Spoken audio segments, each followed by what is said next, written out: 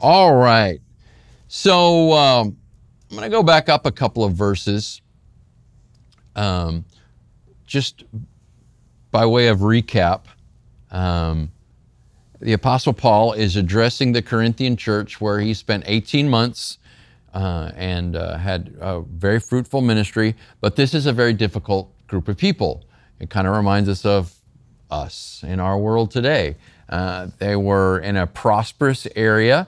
They were in an area that was very cosmopolitan, and so as the result, there were lots of influences, right? And that included philosophical and religious influences.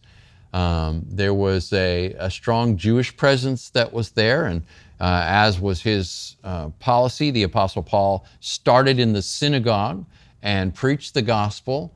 And then when those who were willing to listen decided to become followers of Jesus, then he took those folks and they continued their ministry elsewhere because there were those in the synagogue that were not willing to be receptive as well. And so he was there for 18 months, and not too long after he left, they started having problems. Divisions started cropping up. And this had to do with their loyalty to various leaders. Now, these leaders that I'm about to mention, that the Apostle Paul mentions in this letter, were not seeking to draw off followers for themselves. I only too often see that today. But they were identifying, that is, the Corinthians were identifying with various Christian teachers. I am of Paul, I am of Apollos, I am of Cephas, the Aramaic name for Peter. And then those that were, trying to be really on the ball said, well, I am of Christ. And, Paul said, wait a minute. That's not the way it's supposed to work. Okay, was Paul crucified for you?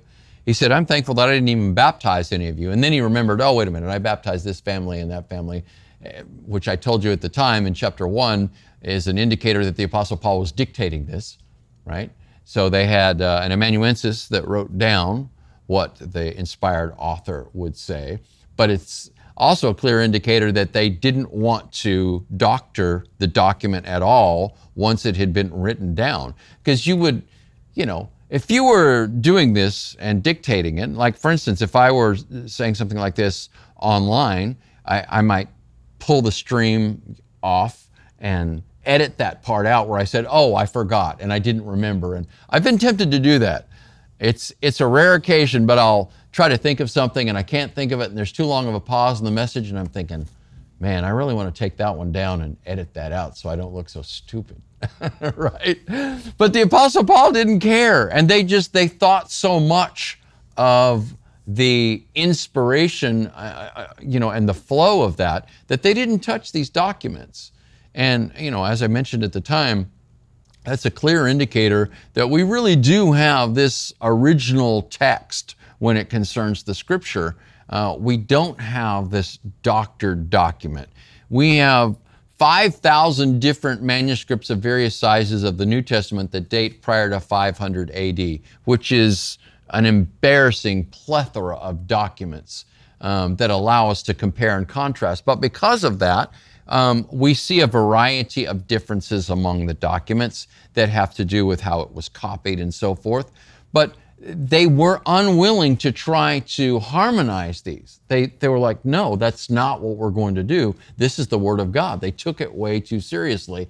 And I think that it counts in favor of the authenticity of the New Testament when we have these various apparent differences or things that seem to be embarrassing, like the Apostle Paul saying, this is the inspired apostle receiving the message from the Holy Spirit. And he said, I don't remember who I baptized. Well, maybe the Lord's just not all that concerned about that. As the Apostle Paul was saying, he wasn't concerned about that. But that was what was happening in Corinth, was this division was going on. And of course, it reminds us today of denominational divisions. And I've said very clearly before that I don't think that a variety of denominations with various distinctives is inherently bad. It's when we play one church off against another, one denomination off against another. As long as we're preaching the gospel, as long as we're focused on the Word of God, and as long as Christ is the foundation, then we can have a variety of differences as far as certain doctrinal distinctives and emphases are concerned. But when you use whatever your particular doctrinal distinctive is to elevate your group above other groups and say, well, these other groups are foolish and they don't know what they're talking about, or maybe even they're not even Christians. And you see a good bit of that, and I'm not getting into that tonight, simply giving you a recap as to what was happening then and how it applies to us today. So this was very destructive, this habit of dividing, and the Apostle Paul was very careful about how he said, I laid a foundation for this church that is Christ. And he said others are building on it. And they're building on it with wood and hay and stubble, and that's going to all burn up. But there are those that are building on it with gold and silver and precious stones, and that's going to survive the fire of judgment. And then he says this, and this is verses 16 and 17 of chapter 3. Do you not know that you are God's temple? You all are God's temple. Not you individually. You individually are a temple of the Holy Spirit. We're going to see that in chapter 6. But you all, that's all of us, comprise the temple of God. And that God's Spirit dwells in you or among you. When you think of something being in a group, it is among the members of that group, right? So the Holy Spirit, look at the wall over here to your right, to my left. And those of you can't see our wall, but you probably, well, you know what, I can turn my camera around and then you can see the wall. There's the wall. It's not very well lit for you, but you can see the wall right over there, all right? There are bricks in that wall, and those bricks are held together with mortar. The Holy Spirit is like the mortar, and we're like the bricks, right? Now, this isn't like another brick in the wall, Pink Floyd, right? This is bricks that are being held together to form a temple. Now, this isn't a temple. It's actually a building that was built in 1897 that for many years was a drugstore, believe it or not. So it's McKnight's Drugs. And then the Garland Opry was in here for a while. And then we came in and sublet from them. And then it's been our church for quite some time. But the building is not the temple. You are. Those who are in Christ, we are brought together with the Holy Spirit, and we're God's temple. Now listen to this warning in verse 17. If anyone destroys God's temple, God will destroy him. For God's temple is holy, and you are that temple.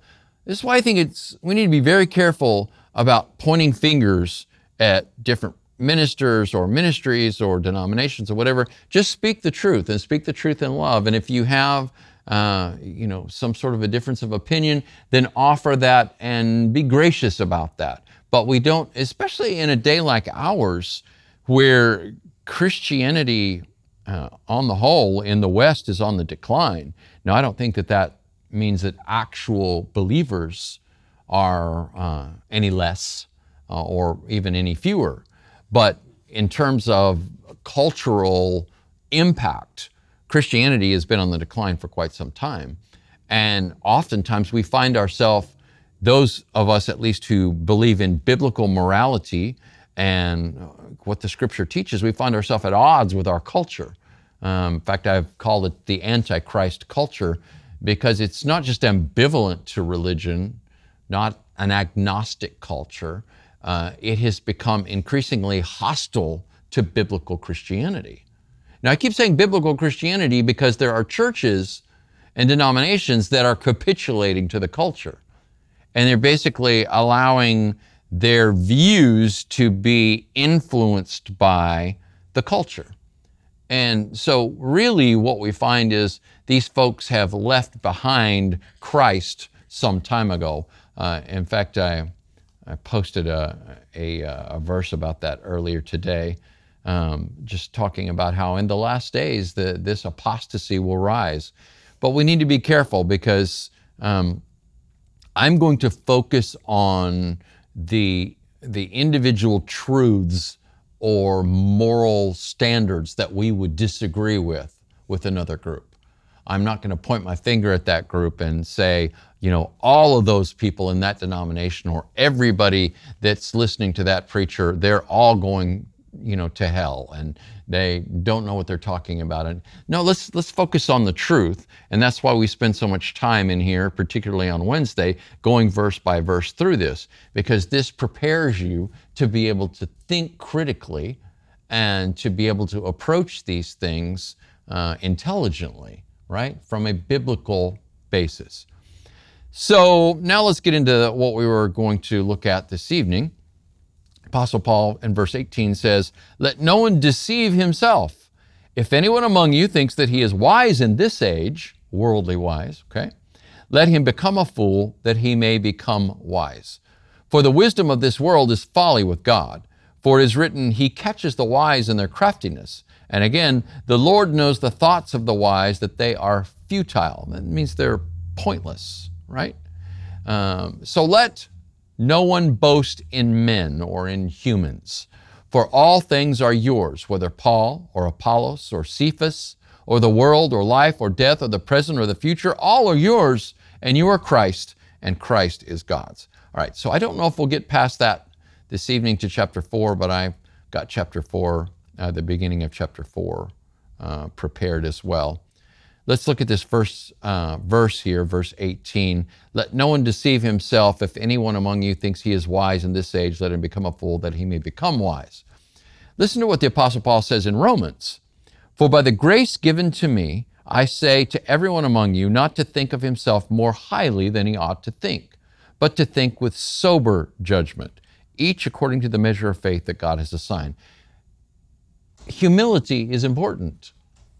Even if we know that we know that we know the truth, it's important to be humble and realize that although, and there are those that have left the very idea of absolute truth behind long ago, but simply because I may not have the best grasp on the truth doesn't mean there isn't truth. Simply because I can't explain it well enough doesn't mean that it doesn't exist. In fact, there's an informal logical fallacy. The Latin for it is argumentum ad ignorantium, which means an appeal to ignorance. So this is someone who is more well-versed or more educated or more experienced that's arguing with someone who is less educated and says, "Oh, see, you don't know. You don't know. You're wrong because you don't know." No, that doesn't equate to the truth. You may not have the education to be able to fully explain what you're trying to explain, but that doesn't mean that it's not true, right? It's an appeal to ignorance. And ignorant, that term can be used in a pejorative sense, and I'm not using it that way. Ignorant meaning literally, I don't know. I haven't had the opportunity to be educated in that particular area. That means I'm ignorant, right? As opposed to stupid, right? There's a word that's, almost always used as a pejorative, but someone who is stupid knows better and still proceeds to go down the wrong path, right? So there's a moral deficit that is a part of that term, right? So pride causes myopia, right? I'm myopic, right? So I take my glasses off right now, and you all look like one of those blurry paintings, right? So myopia. But if I take my glasses off, I get real close to the computer screen here. Yeah, I can see real well. I think that pride causes myopia. It's this persistent navel gazing, or in our case, it's the persistent staring, at our device here, where we're like in our echo chamber, right? Maybe some of you are joining via Facebook tonight, and we have the ability to decide who we're going to have on our timeline by saying, well, these people are my friends, and these people are disagreeable, so they're not my friends. And it used to be you could have a hospitable conversation with people that didn't agree with you. It doesn't seem possible anymore, does it? I mean, it's over everything. In 2020, we had all of the political stuff that was going on, just very divisive. And then on top of that, we had the protests and, all of the issues there regarding race and what was going on. And then, of course, the pandemic. You would think the pandemic would be the great equalizer, right? But it caused people to be more divided. Where did it come from? So initially, there were those at the outset in March of last year who were saying this came from the Wuhan lab. And there were scientists that were saying that. And there was a group of scientists that signed a letter that basically said that any scientist that would say that this has anything other than a natural origin, is not to be listened to, and they're a crackpot, and they're a conspiracy theorist. And yet, what are we hearing now? So, I'm only using that as an example of what we're dealing with when we're dealing with this idea of division. And then there was division over face masks. Oh my goodness, that started right away. And then it seems, people have gotten so used to it now that, the CDC has said, hey, if you're vaccinated and you're indoors, don't worry about it. People are still wearing their face masks. They don't care, And then you got people that, were actually in at-risk groups, right? And, you've got, some sort of a history of autoimmune disease or respiratory, or you're older, whatever, and they're not going to wear a mask no matter what. So it was just another source of argument. And then the vaccine. argument, division, and so forth.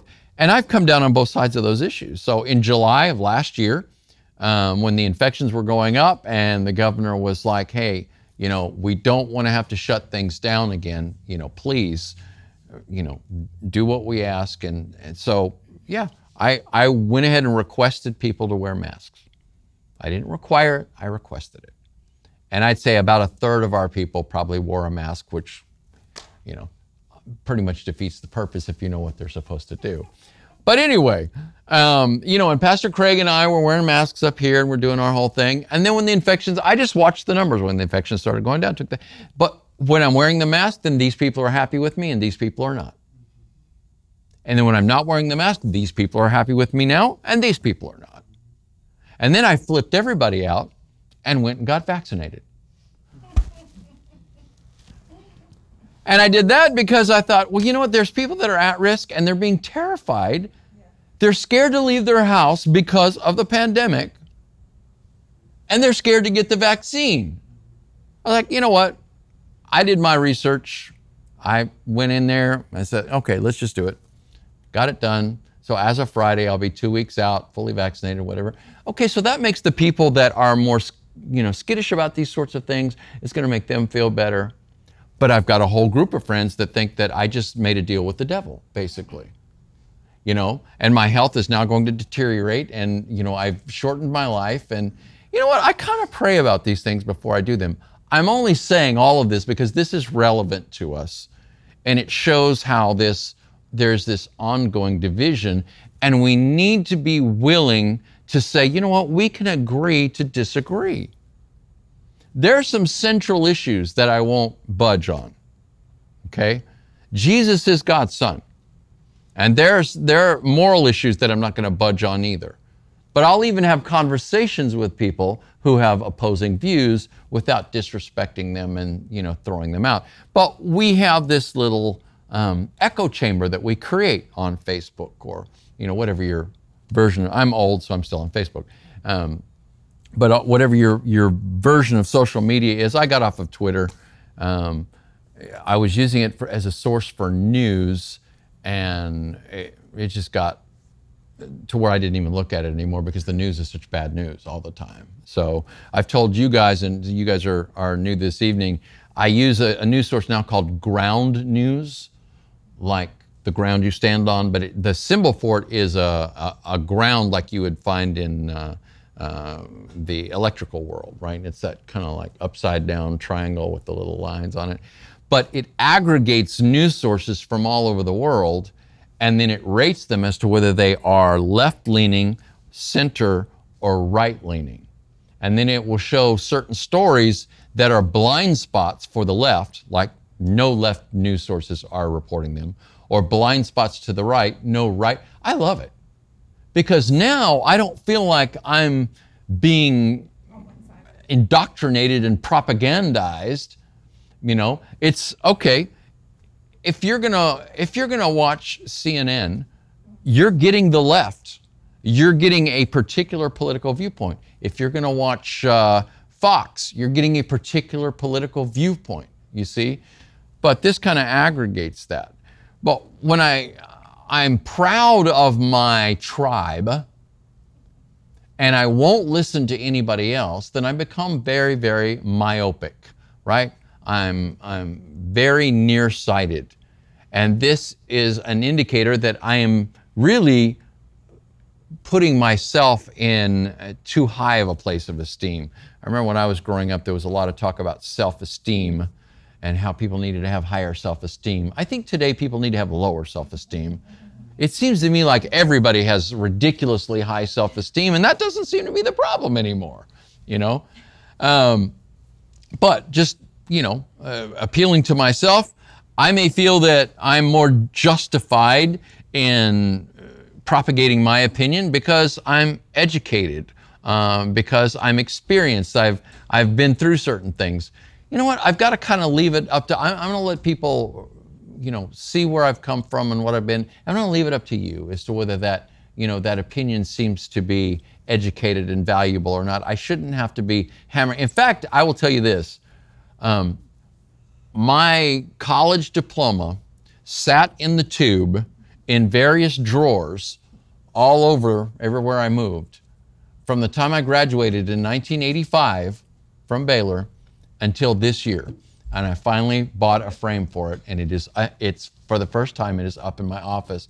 And my seminary diploma was in it didn't come in a tube, it came in this presentation case, this folder, I guess you will. And it was in there since 1992, and I didn't, you know, ever. I started having these dreams that I didn't finish my education. And it was just like this recurring nightmare. That there was a class that I'd forgotten to attend, and now there was a final exam, and oh my gosh, and maybe I'll have to repeat this. I thought, you know what, I'm going to put these on the wall, and every day when I go and do my work, I can look up there and say, no, you did. You graduated. Stop having these nightmares. So anyway, but all that to say, I shouldn't have to have little cards that say, hey, I'm educated, for you to receive, you know, what I've got to say here. This is the same thing with you and with those that you're involved with. I know people in this church that don't have the formal education that I have, that have tremendous wisdom. And I do listen to what they have to say. In fact, you know, I'll tell on somebody tonight. Mary is normally here. She's not here tonight, but she's a really good example of that. You know, this is somebody, she's all the time, she's constantly saying, Pastor Darrell, she says, I don't know all that stuff. She says, you know, I'm just dumb. I said, Mary, you're not dumb, you know, but I know what the Lord has told me. And I listen to what this lady has to say because she has a legit relationship with Jesus, and to ignore that is rather foolish, okay? You get knowledge from a lot of different sources. But what I'm saying is, we shouldn't deceive ourselves into believing that just because we have a certain kind of experience or a certain kind of education, right? He says, if anyone among you thinks that he is wise in this age, let him become a fool that he may become wise. The more worldly wise I am, the more in need of humility I am, right? So I have a lot of notes here that I used previously, and I'm going to skip over those. Don't dismiss all Christians as being ignorant or foolish just because the world has a tendency to do that. The associate pastor, the teaching pastor of our church, Craig, was having a brief Facebook debate, and I think it was over the subject of abortion. Or no, it might have been LGBTQ issues, because this is so-called Pride Month or whatever. And he presented a viewpoint that's a very biblical viewpoint. And a friend of the person who he was discussing this on their post basically tagged every single thing Craig said with that laughing emoji. You see that everywhere, right? That, certainly it was considered that you would use that because somebody said something funny. It's used for mockery. As often or more than it's used to laugh at someone's post, it's used to mock them. And I've had that happen to me before as well. Mockery just indicates you don't have an argument. You don't have anything to say. You're just, and that's another informal fallacy, by the way, right? Appeal to the gallery, when you can get your tribe to all laugh at somebody and that means they're wrong. No, it really doesn't. Or another fallacy, which we see a lot of, attack on the man, right? An ad hominem argument. Somebody brings forth their argument and you say, oh yeah, well you're stupid. You didn't give an argument, right? It just shows that when you have to appeal to these things, it's an indicator that you don't have an argument, you don't have anything to say. But I bring this debate, this little brief Facebook debate up because this young lady who was responding to Craig in such a way said, I didn't even know there were people that thought like that anymore. So there it is. It's this appeal to my tribe, and I'm typically in an echo chamber where everybody just celebrates what I celebrate, thinks the way I think, and I can't imagine that somebody would still think biblically, right? But see, if we had a more open discussion with people, we would find, you know what, there's a lot of people with a lot of different ideas. That's the way this country, that's the way we've been, right? This talk of tolerance and how important it was. What happened to tolerance? Well, the side that wanted tolerance now has power, so they're intolerant, right? Mm-hmm. In any event, we need to, as believers in Christ, we need to be educated. We need to be biblical. We need to understand why we believe what we believe. And then we need to be willing to speak the truth in love. And I don't have to feel like I must apologize for my Christian faith. We call the discipline of explaining your faith, giving reasons for what you believe, apologetics. But it doesn't mean you're apologizing. There should be no need for that. If people are offended, it's because they've chosen to be offended. Now, if I come off and my personality offends them, or I'm saying or doing things that are mean and so forth, then obviously for that I will apologize. But I'm not going to apologize for having a biblical worldview. For the wisdom of this world is folly with God. So what the world sees as wisdom right now is foolishness from God's perspective. For it is written, He catches the wise in their craftiness. And again, the Lord knows the thoughts of the wise, that they are futile. So let no one boast in men. Now that term wise that is used there in Scripture could have this beside it each time it's being used, because it's referring to wisdom as the world would class it, as the world would consider it. So there's two types of wisdom. There's this worldly wisdom, and then there is godly wisdom or spiritual wisdom. And each type of wisdom depends on your presuppositions. It depends on your assumptions. It depends on your faith, essentially, okay? Sooner or later, the truth is going to come out. So as I said earlier, all of the discussion now, even in the more liberal media, about the Wuhan lab leak is an example. The truth will come out. It's eventually, sooner or later, the truth is going to come out. And belief in a biblical Christ and what Scripture has to say is going to come out as well. So don't worry if some intellectual or verbal gymnast seeks to disprove the Bible, cast dispersion on Christianity, or doubt the biblical Christ. The Bible has withstood hundreds of years of criticism, and Jesus promised that the gates of, you probably heard it in King James, the gates of hell will not prevail against the church. It's actually the Greek word Hades, and it represents the same idea as the Greek word Sheol, which is the realm of the dead. What it means is that death is not going to overtake. The church is not going to die out.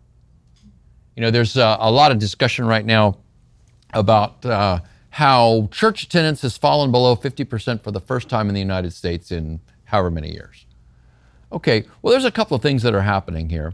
Mainline churches that left the Bible behind a long time ago have been in decline for some time. What's a mainline church? Presbyterians, Methodists, Episcopalians, right? There was a battle, so-called battle for the Bible in the early part of the 20th century, whether they would continue to believe the Bible as they had, or whether they would begin to take on this critical view of Scripture that sees it as being allegorical and basically writes it off and doesn't see it as being the foundation for faith. Well, many of these churches did that, and these are the same churches now that are capitulating to the culture when it concerns LGBT issues, right? So those churches have been in decline for some time. There has been an explosion of non-denominational churches in the last 20 or 30 years. Many of those don't have membership rolls. Now, it's strange to me because we have a covenant process in our church for becoming a member because we're still a congregational form of government, which means that major decisions are approved by the community. Now, we just have one major meeting a year. We didn't have one this last year because of COVID, but we have one major meeting a year, and we present these proposals to the church, and the church approves them or declines to approve them. And so as the result, we need to have voting members. Now, a church that has a Presbyterian form of government, right, a presbytery, a board of elders that governs it, may have a method of bringing those elders on that is simply the elder board brings on more elders. So it doesn't rely on a group within the congregation to vote on anything. And there are increasing numbers of churches that are like that. It's really, they've gone the direction of major corporations, right? There's a board of directors, and then there's a president, vice president, and so forth that run the company. And so this is kind of the direction that many churches have gone. And so they just really don't even have membership rolls. So as the result of the decline in mainline churches and an explosion of non-denominational churches that don't have membership rolls, you have this contributing factor to there being fewer, quote unquote, members of churches. I don't think that means that there are fewer Christians. I think it means that there are fewer cultural Christians because the culture is not Christian any longer. It's no longer beneficial in our culture to be an outspoken Christian, right? To have a, kind of your own personal faith and belief in God, that's fine, but not to be an outspoken Christian. Take the case of Tim Tebow. Can you think of anything that this guy has ever done wrong? Right? Phenomenal football player in Florida. Won the Heisman Trophy. Quarterback could, be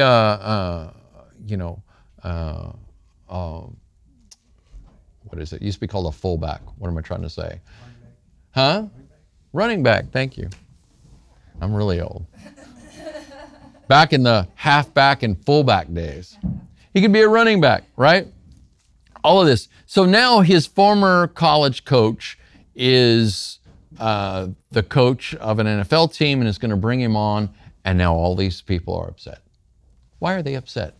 Because Tim Tebow is an outspoken Christian and they don't want to hear what he has to say.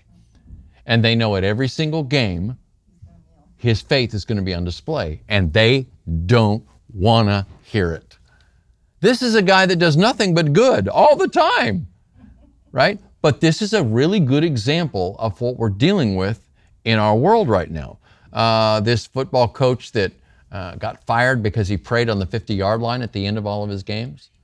He didn't invite all his players out there. He didn't say some loud prayer, that was mandated and whatever. He just went out, quietly knelt at the 50-yard line and prayed, and he's fired.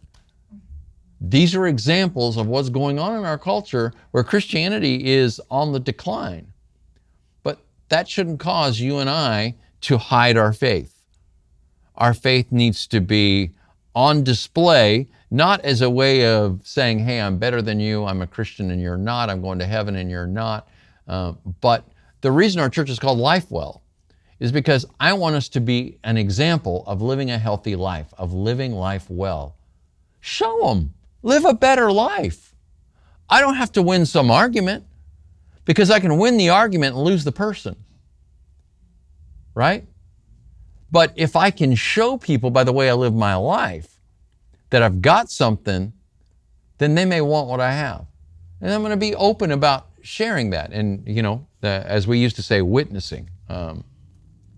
But worldly wisdom is folly with God, right? I like these two scriptures from Proverbs. Proverbs 1:7, I make my karate kids memorize. I teach a karate class on Tuesday. And it's the fear of the Lord is the beginning of knowledge. But fools despise wisdom and discipline. So, according to Scripture, you're a fool if you don't fear the Lord. You may not have warm personal feelings about the Lord, but you're a fool if you don't believe that He exists and that you fear Judgment Day that is coming. And then Proverbs 9:10 says, the fear of the Lord is the beginning of wisdom, and knowledge of the Holy One is understanding. So, see, that's the fundamental difference between godly wisdom and worldly wisdom. Worldly wisdom is predicated on human pride and doesn't have any appeal to acknowledging the existence of God. Godly wisdom begins by acknowledging God, acknowledging His existence, acknowledging that He is the Creator, right? So, looking at our world simply because a particular moral or theological or philosophical position is no longer popular or in vogue doesn't abrogate or relegate it to irrelevance. The truth is true regardless of how many people vote for it. Amen? And so, let's end this chapter. For all things are yours, whether Paul or Cephas, that's the Aramaic name for Peter, or the world, or life, or death, or the present, or the future, all are yours, and you are Christ, and Christ is God's. So don't feel like you're missing out. A lot of times, there are people that are losing their jobs because they're taking biblical positions on morality. But if I'm trusting the Lord, then I realize that, if I lose this job with these people, the Lord is going to promote me. The Lord is going to provide for me. I'm going to be cared for. And so I don't have to give in, compromise those views. I love this, though. He begins by saying, all things are yours. That's incredible. Well, what does that mean? All things are yours. Listen to what Jesus said in Mark 10:29-31. Truly I say to you, there is no one who has left house or brothers or sisters or mother or father or children or lands for my sake and for the gospel, who will not receive 100-fold now in this time houses and brothers and sisters and mothers and children and lands with persecutions, and in the age to come eternal life. But many who are first will be last, and the last first. See, in the end, it's where do you want to get your reward? Do you want the reward now, in the immediate, or are you willing to delay gratification and get the reward in the end? Now, I don't know what the number is. I need to go back and do this on a calculator again. But there's an old example. It's not about biblical values, but it's about delaying gratification. But it's interesting. I can bring a group of kids up here, right? And I can hold up, a $20 bill or a $100 bill. Say, now, would you rather have this today, or would you rather wait till the end of a month and receive a penny doubled every day? Now, you're adults, so I'll just offer you $50,000. I don't have $50,000, but just assume for the sake of argument, I do. Amen. I'll give you a briefcase with $50,000 in it. Or, at the end of a month, I will give you the value of a penny doubled every day. Now, I bet you know what you should take because of the way I'm phrasing this argument. But which would you be tempted to take? Well, many of us just, yeah, give me that 50 grand. I can go spend that right now. But at the end of a month, a penny doubled every day is multiple millions of dollars. I think if it's a 31-day month, it's something like $10 million. You just got to wait. You want the good stuff? Then don't grab everything now. This is when I used to do teenagers. I was a youth minister for many years, and this is what I would say to them when it concerned, waiting until you get married to be intimate, because God's got a better plan than what the world offers. The world offers this instant gratification and right now, but God's got a much better plan, right? And we're waiting on Christ, who wants to give us something that's greater than anything here in this world. All things are yours. What we're talking about is the inheritance of those who have been adopted into the family of the Creator of the entire universe. The Father made all things through the Son and for Him, and humans were made caretakers of the creation and have been taken captive by sin and death. Christ died and rose to return us to this position of privilege. He offers to share His inheritance with you and with me. Listen to what it says about Christ in Colossians 1:15-20. He is the image of the invisible God, the firstborn of all creation. For by Him all things were created, in heaven and on earth, visible and invisible, whether thrones or dominions or rulers or authorities. All things were created through Him and for Him. And He is before all things, and in Him all things hold together. He is the head of the body, the church. He is the beginning, the firstborn from the dead, that in everything He might be preeminent. For in Him all the fullness of God was pleased to dwell, and through Him to reconcile to Himself all things, whether on earth or in heaven, making peace by the blood of His cross. Now, those are big statements. That's a very high Christology. But what that means is everything belongs to Christ. It was made through Him, and it was for Him. And human beings, created in the image of God, were given stewardship over planet Earth, right?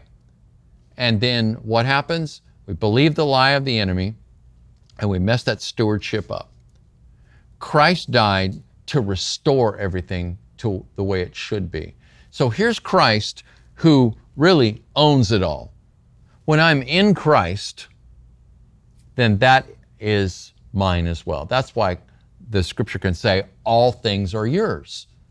So in a very real sense, those of us that are Christians are brothers and sisters. We belong to one another. Now that's something hard for me, as I'm very much an individualist. I'm very, very independent. It's hard for me to grasp this idea of us belonging to one another. But that's what we're dealing with when we have this big statement here that he ends the chapter with. Because he says, listen, it started off, chapter 1 started off with them being divided. I'm of Paul, I'm of Apollos, I'm of Cephas, I'm of Christ. And it concludes in chapter 3, listen, all things are yours. I'm yours. Apollos is yours. Cephas is yours. The world is yours. It's all yours, right? That's bigger and better than anything that anybody in the world can offer any of us.